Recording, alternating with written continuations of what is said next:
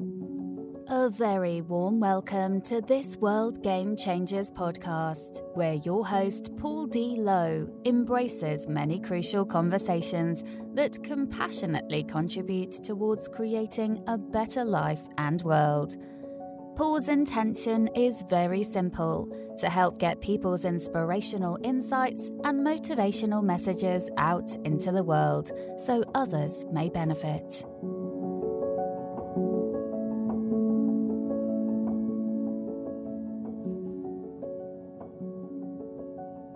Hello, listeners, and welcome to this World Game Changers podcast episode. Today, I am joined by a returning guest, a fellow World Game Changers director, and a lady all the way from sunny California in the United States of America, a lady by the name of Kristen Johnson. Kristen, a very, very warm welcome to you, Mom. Thank you. It's great to be back on the World Game Changers podcast. The last time we did this, I was just being introduced to you, and I've done a couple of podcast segments since then, but this is my first full-length podcast since that first introduction, and certainly my first as a director. So a question of firsts then, listeners, a question of firsts. Now, yes. What we want to focus on, so a couple of years ago, we produced a book called Mastering the Game of Life, listeners, and it did really well. And what was in that was 22 global co-authors telling their stories about how they'd overcome challenges in life, whatever that challenge was. And, and there was vulnerability in there. There was some real powerful shares. And we're going to be doing a follow-up book on that. And Kristen's very, very instrumental in the compilation of that Mastering the Game of Life 2 book. But forget the book, because this is not a podcast to plug the book per se. What this is to have a conversation, even that title, Kristen, Mastering the Game of Life, just a few simple words, but they combine to offer what some might say, well, that's a big statement, that is, isn't it? And as you know, the purpose of these podcasts is for the listeners to pick up pearls of wisdom. How can they move their lives on? Do we actually ever master the game of life? It's probably a good question to start on. That is a good question. And just so our listeners know, we're planning to follow up to that book, details to be forthcoming. But mastering the game of life, that's such a big question, whether or not we actually master the game of life. And I think that our process throughout life, in my personal perspective, is to master that game of life, whatever that looks like for anybody, one of us. Because Paul, isn't it true that even though we have Maslow's hierarchy of human needs and the 6 human needs that you talked about, but we all master the game of life in our own way, whatever that looks like. So I think that the question is very broad, but I think it's also individual. It's unique to every human. It is, yeah. And I'll just share, a wise old sage said to me, actually in California, about 6-7 years ago, said to me, we don't learn to master it, but we learn to catch things quicker. That's a very good answer, isn't it? That's certainly true, because there's just so much to be learned, to be so many challenges to overcome, especially, I would venture to say, the last 2 years. I think we've spoken about this before, certainly in our personal conversations and in some others. When we first got together, you, me, you and Martin first, then Amy, then me, and others, to form this organization we affectionately call World Game Changers. It was in the middle of a massive challenge for the world, the COVID-19 pandemic. And look at the changes that the world has undergone in those 2 years. And certainly our organization has grown. But that was a game changer, if you will. That was really upending the playing field. And it's like somebody took the playing field that we call the world and massively shook the chessboard. And well, where the pieces may fall, pieces fell, nobody could have predicted. It's kind of like everything, we had to relearn everything again and rediscover things. Don't you think so? Very much so. Very much so. So, mastering the game of life, listeners, what does it really mean? I mean, Kristen, in your, and I suppose we'll all have our own individual takes on this, but in your humble opinion, what's the big prize? If somebody said, yeah, we've mastered the game of life, to what end? What's the really big prize? What does that mean? Wow, that's such a big question, and it's individual to everybody. But I would venture it goes back to those human needs and the need for, a lot of people would say, oh, I want to die making my mark on the world. I want to die leaving the world a better place. Like Stephen Covey says, I want to know that my children will be better off than I am. I want to leave a legacy for future generations. I want to make a name for myself. I think I already said that one. I want to fall in love. I want to find love. I want to matter, that kind of thing.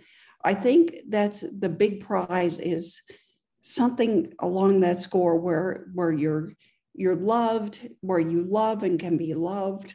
You make your mark, whether it's winning fame and fortune or making your mark on the local community where everybody knows you, or somehow you contribute. Somehow there's some sense that this world, or at least the people around you in your immediate circle, are better off because you were on this planet. It's kind of like that classic movie, It's a Wonderful Life. Well, like the angel Clarence says in that movie, amazing how one life touches every other lives.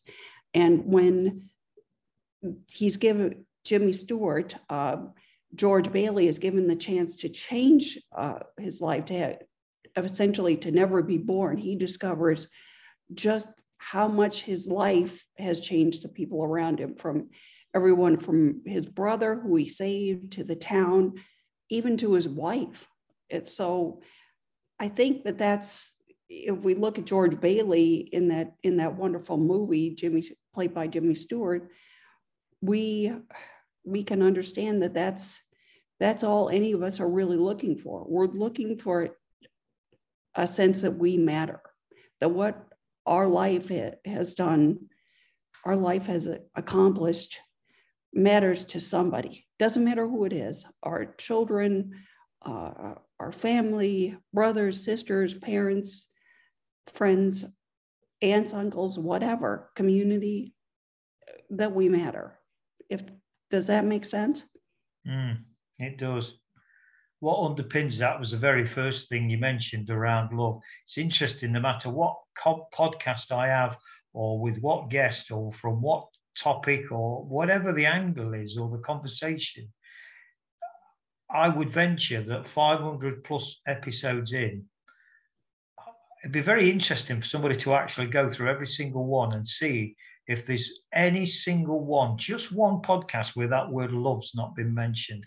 I'll be amazed, because it's such a reflection, listeners, of all our lives. Robbins talks about this, the two inherent fears that we have as human beings, and this transcends all gender, cultures, geographies, all labels that society insists on putting on us. But there's two things that underpin and cuts through all that. One is, I'll never be good enough.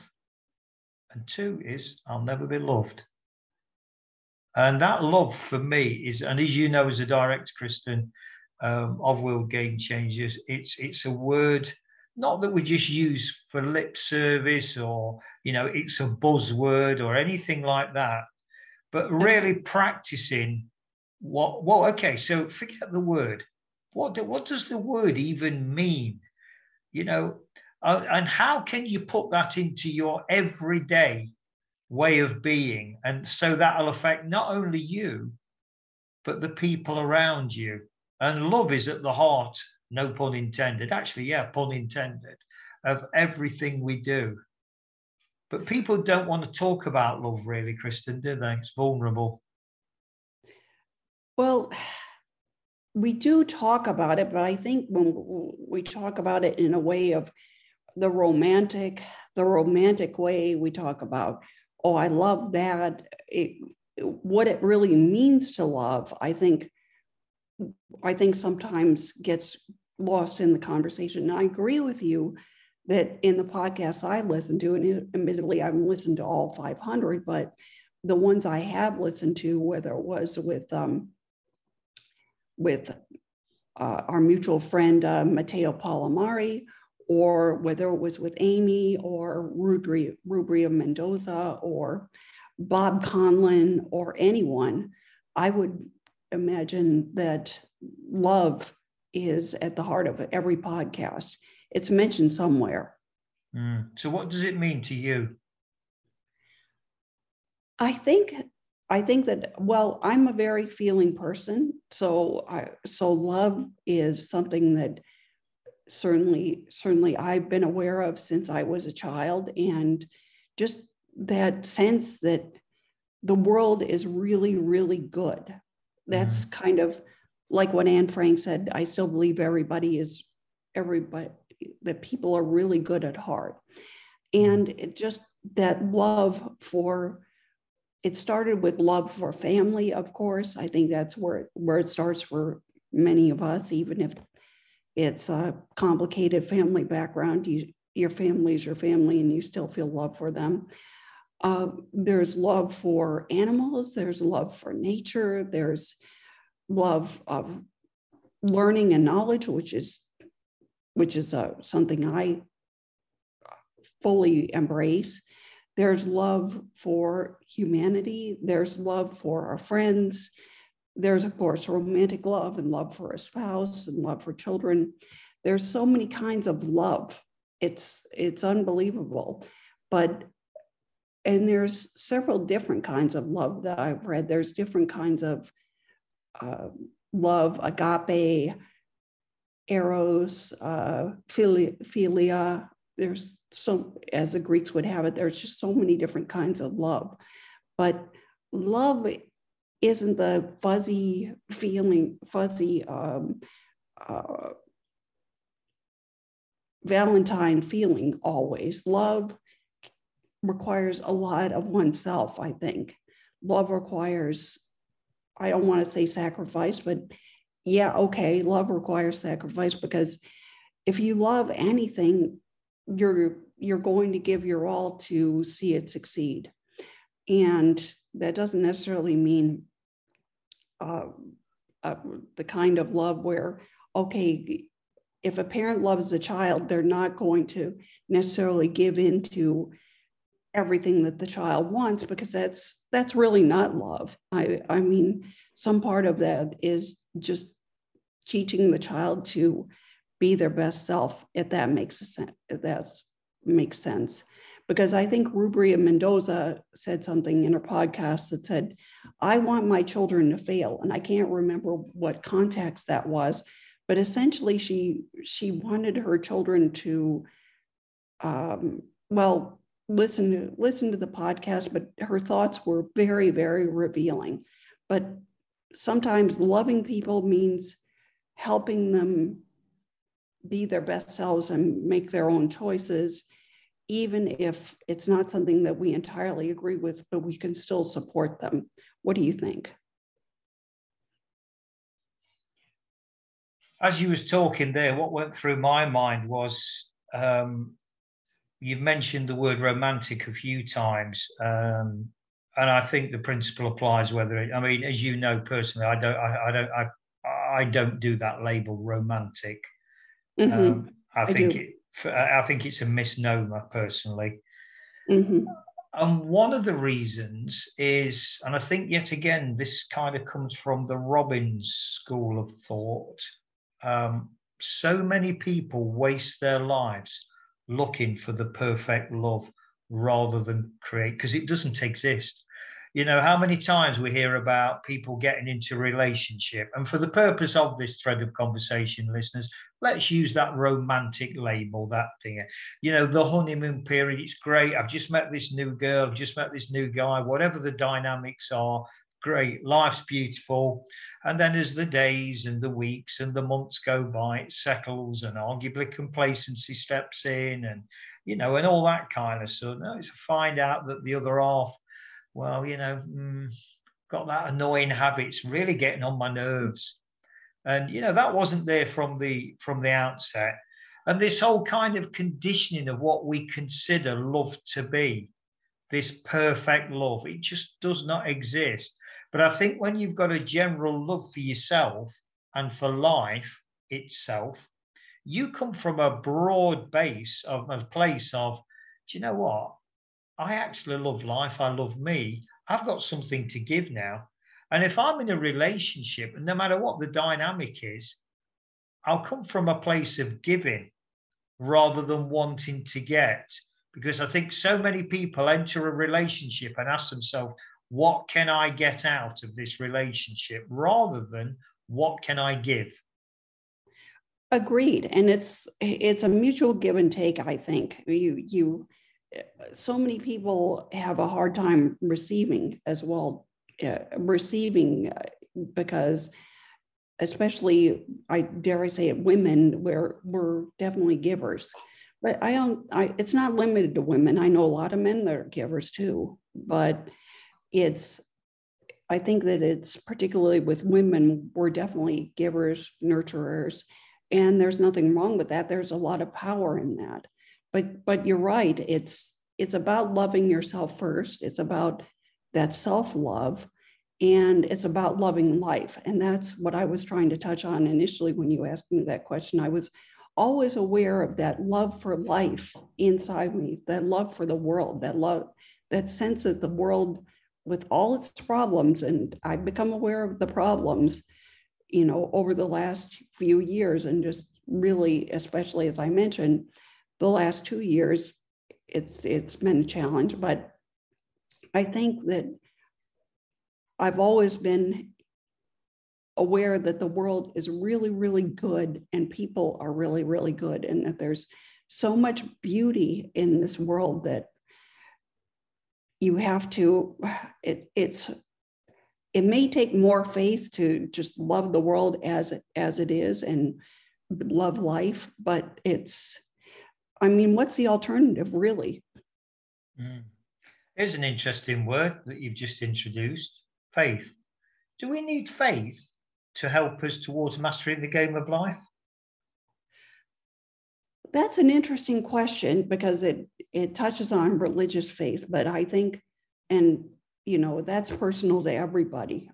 Massive respect for everybody's religious faith, but I think you have to have faith, belief, confidence in something bigger than yourself. Like, I forget who said it, but it may have been Robbins, but you need a reason to get up in the morning. And I think one of the ways that you do that is through faith. You know, faith that what you're doing is the right thing, faith that you're on the right path, faith in humanity, faith in yourself, faith in your life purpose, faith in your community, faith in the people around you, that the important people in your life, faith in your work. They say that work is love made visible, and work is faith in action. So I think that there's a lot to say about faith. And sometimes you just take a leap of faith. I smiled when you said about that reason to get out of bed, because I've said that so many times. I'm sure other people have said it, but it's been my own take upon life's purpose. So let's introduce this thing called purpose. And I have said it, listeners, on previous innumerable podcast episodes. We all need a reason to get out of bed in the morning. That gives us a purpose. The big question we then ask ourselves is it an empowering reason? Is it an empowering purpose, or is it a disempowering one? That's a big question. So let's dive in on purpose and reasons to get out of bed in the morning.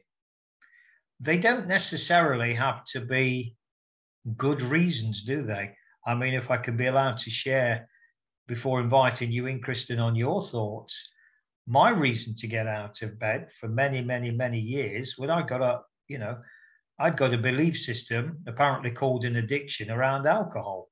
That gave me a reason to get out of bed in the morning to go for a drink. Wasn't a very empowering and healthy one. In fact, just the opposite. Nonetheless, it was purposeful. Well, and I think that a lot of people that you talked about addiction. I think that people have their struggles. They have their struggles with addiction. There's addiction. Don't you think that there's addiction to a lot of things, not just the chemical to the substances, to alcohol or drugs or whatever, but shopping can be addiction, work can be an addiction. Certainly we talk about the internet being addiction. There's a lot of potential addictions out there. And what is it that those addictions serve? What purpose do they serve? I mean, with people, how do they, what purpose do they serve in their lives? Because I've struggled trying to figure out that one. I mean, is this a sort of a challenge that we have to overcome in our lives, or is it a test? Or is it a chemical thing? Is it just a personality, genetics? What is it? It's a great question, that is, and the answer, at the risk of sounding oversimplistic, listeners, it's wrapped up in something that was mentioned right at the top of this conversation: the 6 human needs. So we all have needs, and yet again, I'm going into Robbins territory, and this is certainly not a plug for Tony Robbins. From my own humble point of view, and some of the amazing mentors that I've been fortunate to serve alongside and under and what have you. Robbins' 6 human needs is up there with probably one of the most powerful things I've ever learned in my life.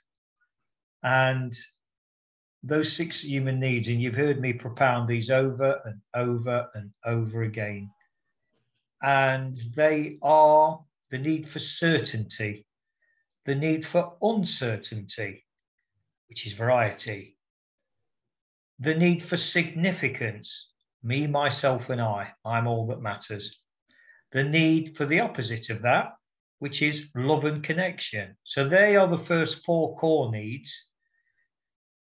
The 5th one is the need for growth, and the highest human need of all is the need to give to others, to serve something other than ourselves. But we can't do that until the first 4 have been met, and then we start to grow. And as we start to grow, we give more.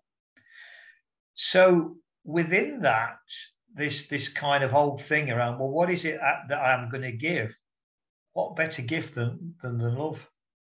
So just to go back to, the addiction thing, the science behind this, that if you meet 6 of your human needs, any one of them, 3 out of those 6, at a score at sort of 7, which is a high score, 8, 9, 10, 7 or more, meet 3 of those 6, that constitutes an addiction. So if that sounds a bit complicated, listeners, let me slow this down, because this is a valuable, this, in my humble opinion, speaks directly to Kristen's question and is a lifesaver, literally. So let's look at my alcohol addiction. I don't embrace that label anymore, but let's have a look at it. Right, how did alcohol meet my need for certainty? Right, okay. When I was drinking, I had total control over it. I would get out of bed the same time in the morning. I would have the routine. I would have my taxi at 5 to 9. I'd be in the pub for 9:15. I'd sit in the same seat. I'd talk to the same person. I'd speak the same conversation day after day after day after day after day. I'd drink the same amount up to a point, and then after that, I'd drink. My drinking would get faster. There was a pattern, and I was very aware of it. It was like a military-controlled routine. That was my certainty because I controlled that, me. And that was down to my own vulnerability and insecurity of how my life had unfolded. So I was taking control back by imposing or letting the drink impose itself upon me. What level, Paul, out of 10? We're 10. Is it met that need for certainty at the highest? 10. It met my need for certainty totally. So there's one. One out of the 3. I only need 3, but 7 or above, and I've got an addiction. What's the second human need? Is variety or uncertainty. The flip side of what I've just said is when I'd had a little bit too much to drink, I never knew what I was going to do next. I'd either burst out in song because I fancied myself as the next Enrico Caruso or the great tenor, Mario Lanza, or I'd start a fight, or I'd end up with a girl. So in other words, life became very uncertain because I never knew what I was going to do next. Because my confidence, as they call it, Dutch courage, kicked in. So all of a sudden, this vulnerable, insecure individual was now brave because he was plied with drink. Okay, so to what degree, from 0 to 10, did alcohol meet my need for variety? 10. Mm-hmm. Right, all of a sudden, we've got 2 out of the 6 at 10 or 7 and above. Let's move on to the third one, the need for significance. Everything I've just described to you, Kristen, when I was singing, when I was fighting, when I was drawing attention to myself, made me significant. Look at me, world. I'm not that vulnerable, insecure individual that's dying inside. Look at me. I'm brave. Look at this party trick. Let me put 2 or 3 tables together and let me show you how I can jump over those tables. And I'll take bets. I'll take £10 bets. That put me in the spotlight. That gave me significance. To what degree? 10 out of 10. I was the star of the show. Right, I've got my 3, but we'll carry on. We'll carry on. The fourth human need, love and connection. How on earth? Well, the guys I was drinking with, because I was the center of attention and because I'd always earned good money and I could buy rounds and I could buy their rounds, I'd got connection. I'd also, through my life, been extremely fortunate to have had the love of some amazing partners. Amazing. The way that those people have stood by me has been nothing short of miraculous. To what degree was my fourth human need met? 10. 10 out of 10. No doubt about it. Because I was getting a lot of connection. I was getting a lot of love. Totally separate things. Let's go on to the fifth one, growth. Paul, how did on earth burying your head in a drink every day help you grow? Because I was a binger. My psychology was based on all or nothing. And I was a binger. So I knew that my fix would be met in the early days within a 6 month, almost round the clock. Then I'd come off it for 6 months through self-discipline, willpower, but I couldn't sustain it because it had got its teeth into me. But that growth, when I was off it, meant I'd do charitable work. I'd raise tens of thousands for charity. I'd do all kinds of stuff for those that I perceive are less fortunate. That helped me grow. Those were my light periods of life, which would then invariably be followed by the dark because I'd end up back on the drink because I had deep-rooted issues around self-love, self-respect. I actually hated myself for many, many, many years. I was living a lie. I was wearing a mask, but I was damn good at it. But the only person I was really fooling, listeners, was myself. That's the biggest crime of all. To thine own self be true. Okay, so growth. Well, because I raised all this money for charitable causes, less fortunate, and actually went on personal development courses, that started my journey of self-discovery. So despite the setbacks, of which were many, I was growing. To what degree then? Because I had this mindset of all or nothing. And I actually, through the guilt that inspired me for hurting so many people, losing so many relationships when I was on the drink, when I was off it, boy, did I make up for it. I went to the other extreme. That got me through courses, got me through university, got me through raising money. There was immense growth, 10 out of 10. So far, I've got 5 out of the 6 at 10 out of 10. The big one, contribution. That was wrapped up in the growth. Because I would, in those days, because I was so aware, actually, of why I'm here, despite the fact I couldn't maintain it because of the psychological pattern that I was involved with, the conditioning around alcohol, but the contributions I made to so many people's lives. Their words, not mine. So I'm certainly not blowing my own trumpet here, listeners. I offer these humble insights to you to try and inspire, to say, look, no matter how bad things are, work towards mastering the game of life, because there is a way. And I would encourage you to go and research Tony Robbins' 6 Human Needs. Okay, that contribution I've already alluded to, even in the early days, raising serious amounts of money. And on those one-to-ones, Kristen, sitting down with guys in the pub that had given up hope. I mean, my life was a mess. My life was a mess. Who am I to give advice and support? But somehow, and I mean, I won't mention names, but there were people that basically wanted to end their lives. But because they found that kind of kindred spirit in, wine, women, and song, in all the crazy things that we did, it gave them a purpose, a reason to get out of bed in the morning. I met that need at 10. I only needed 3 at 7 or above. I got all 6 at 10. That constitutes an addiction. So alcohol for me met all of my 6 human needs at a very, very, very high level. However, it met it in a very, very disempowering way, because I left a lot of carnage behind, a lot of carnage. It must have been difficult, and there are ways to meet those 6 human needs that at a 10 that aren't addiction. That's just kind of like the dark side of it. But there's also the light side. With everything, there's a yin and a yang, a dark side. And as you were talking about the guys that you helped in the pub, what came up for me was that one of the things that they do often with substance abuse counselors is they draw from people that have struggled with the problem themselves, because they're the ones that are the most empathetic.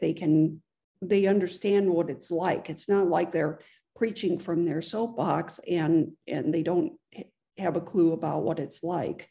So the way that you were with those guys in the pub, you were reaching down to help them. And I've heard it said that there's no better uplift for the heart than reaching down and pulling someone else up. So maybe you may have been down there with them, but you were able to pull them up a little bit. Does that make sense? It makes sense. I just want to kind of, I suppose, respectfully challenge something that you just said, Kristen, around, the addiction. You can also have an addiction in what's perceived to be a positive sense as well. Because, have you ever heard that term, addicted to love? Yes.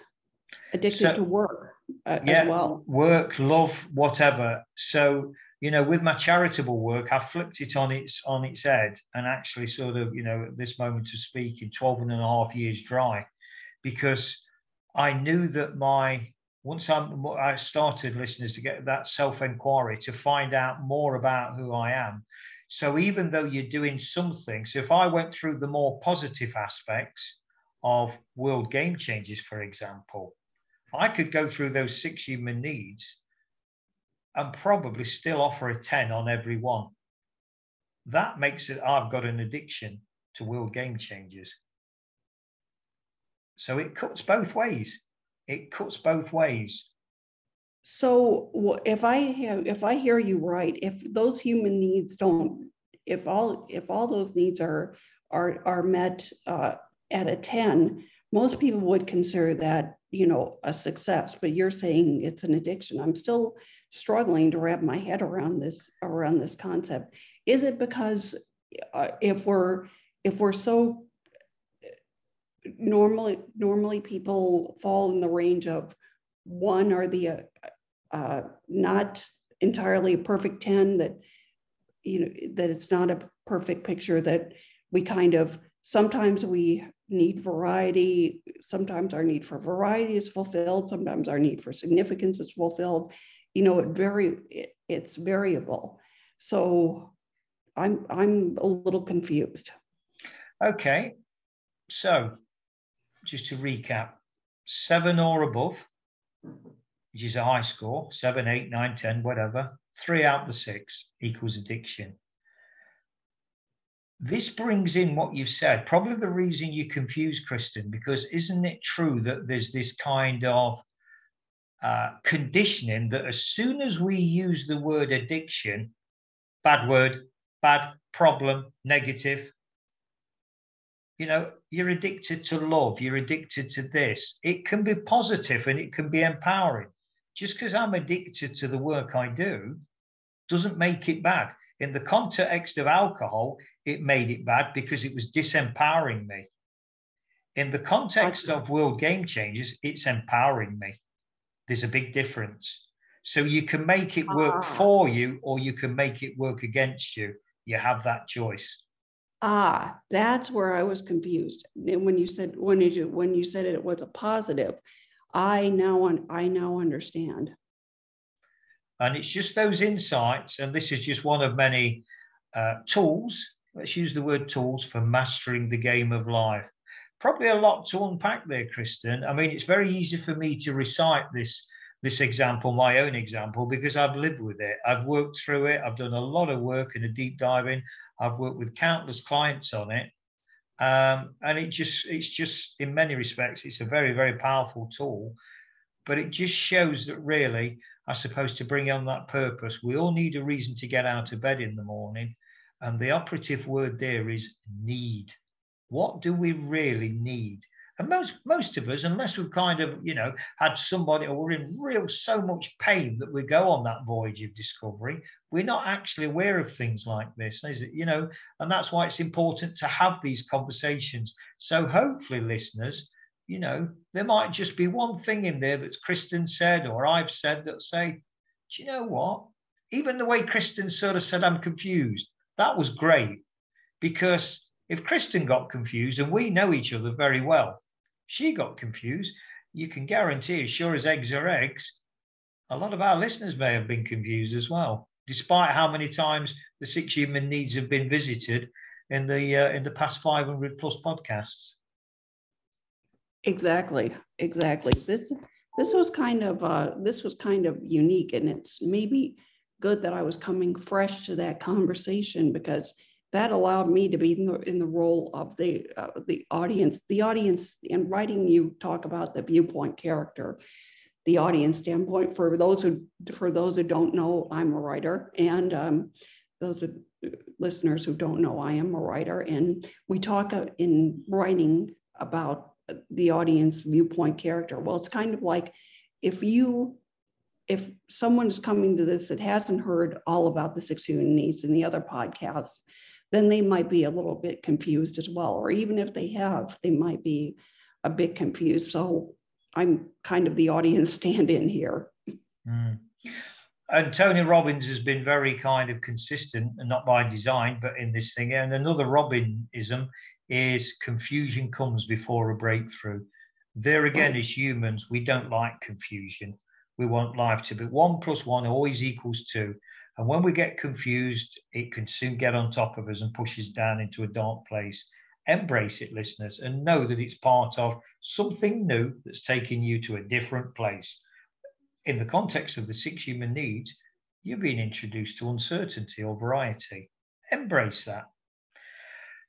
Kristen, I want to invite you in to share any contact details. I mean, obviously, you can be found on the World Game Changers website, which is worldgamechangers.org under /our people. You'll see Kristen on there. What about you outside of that, Kristen? How can people find out more about you or even contact you? KristenJohnson.net, KRISTIN, Johnson, JOHNSON.net. I'm also on Instagram. I'm on LinkedIn, Facebook, Twitter, just the usual suspects. And I'm on social media, but KristenJohnson.net. And of course, I'm on the World Game Changers website. And I'm in all of the World Game Changers books. So just to sign off, listeners, this podcast will be found on our new YouTube, where we're really proud about what we're developing there and our creativity. We've got some amazing people. So check us out on YouTube and on the various social media, the Facebook group that we've got, LinkedIn, etc., etc., etc. To use a Christianism, the usual suspects. And at that point, I'm going to sign off, listeners, the way I always do, adding a bit of certainty, a bit of predictability into things, because I always sign off this way, don't I? Remember, the world's changing. How will you respond? Thanks very much for listening to this World Game Changers podcast episode. Hopefully you found it interesting and helpful. Drop a line to Paul at worldgamechangers.org with any thoughts or questions you may have, and he'll be more than happy to respond. Remember, the world's changing. How will you respond?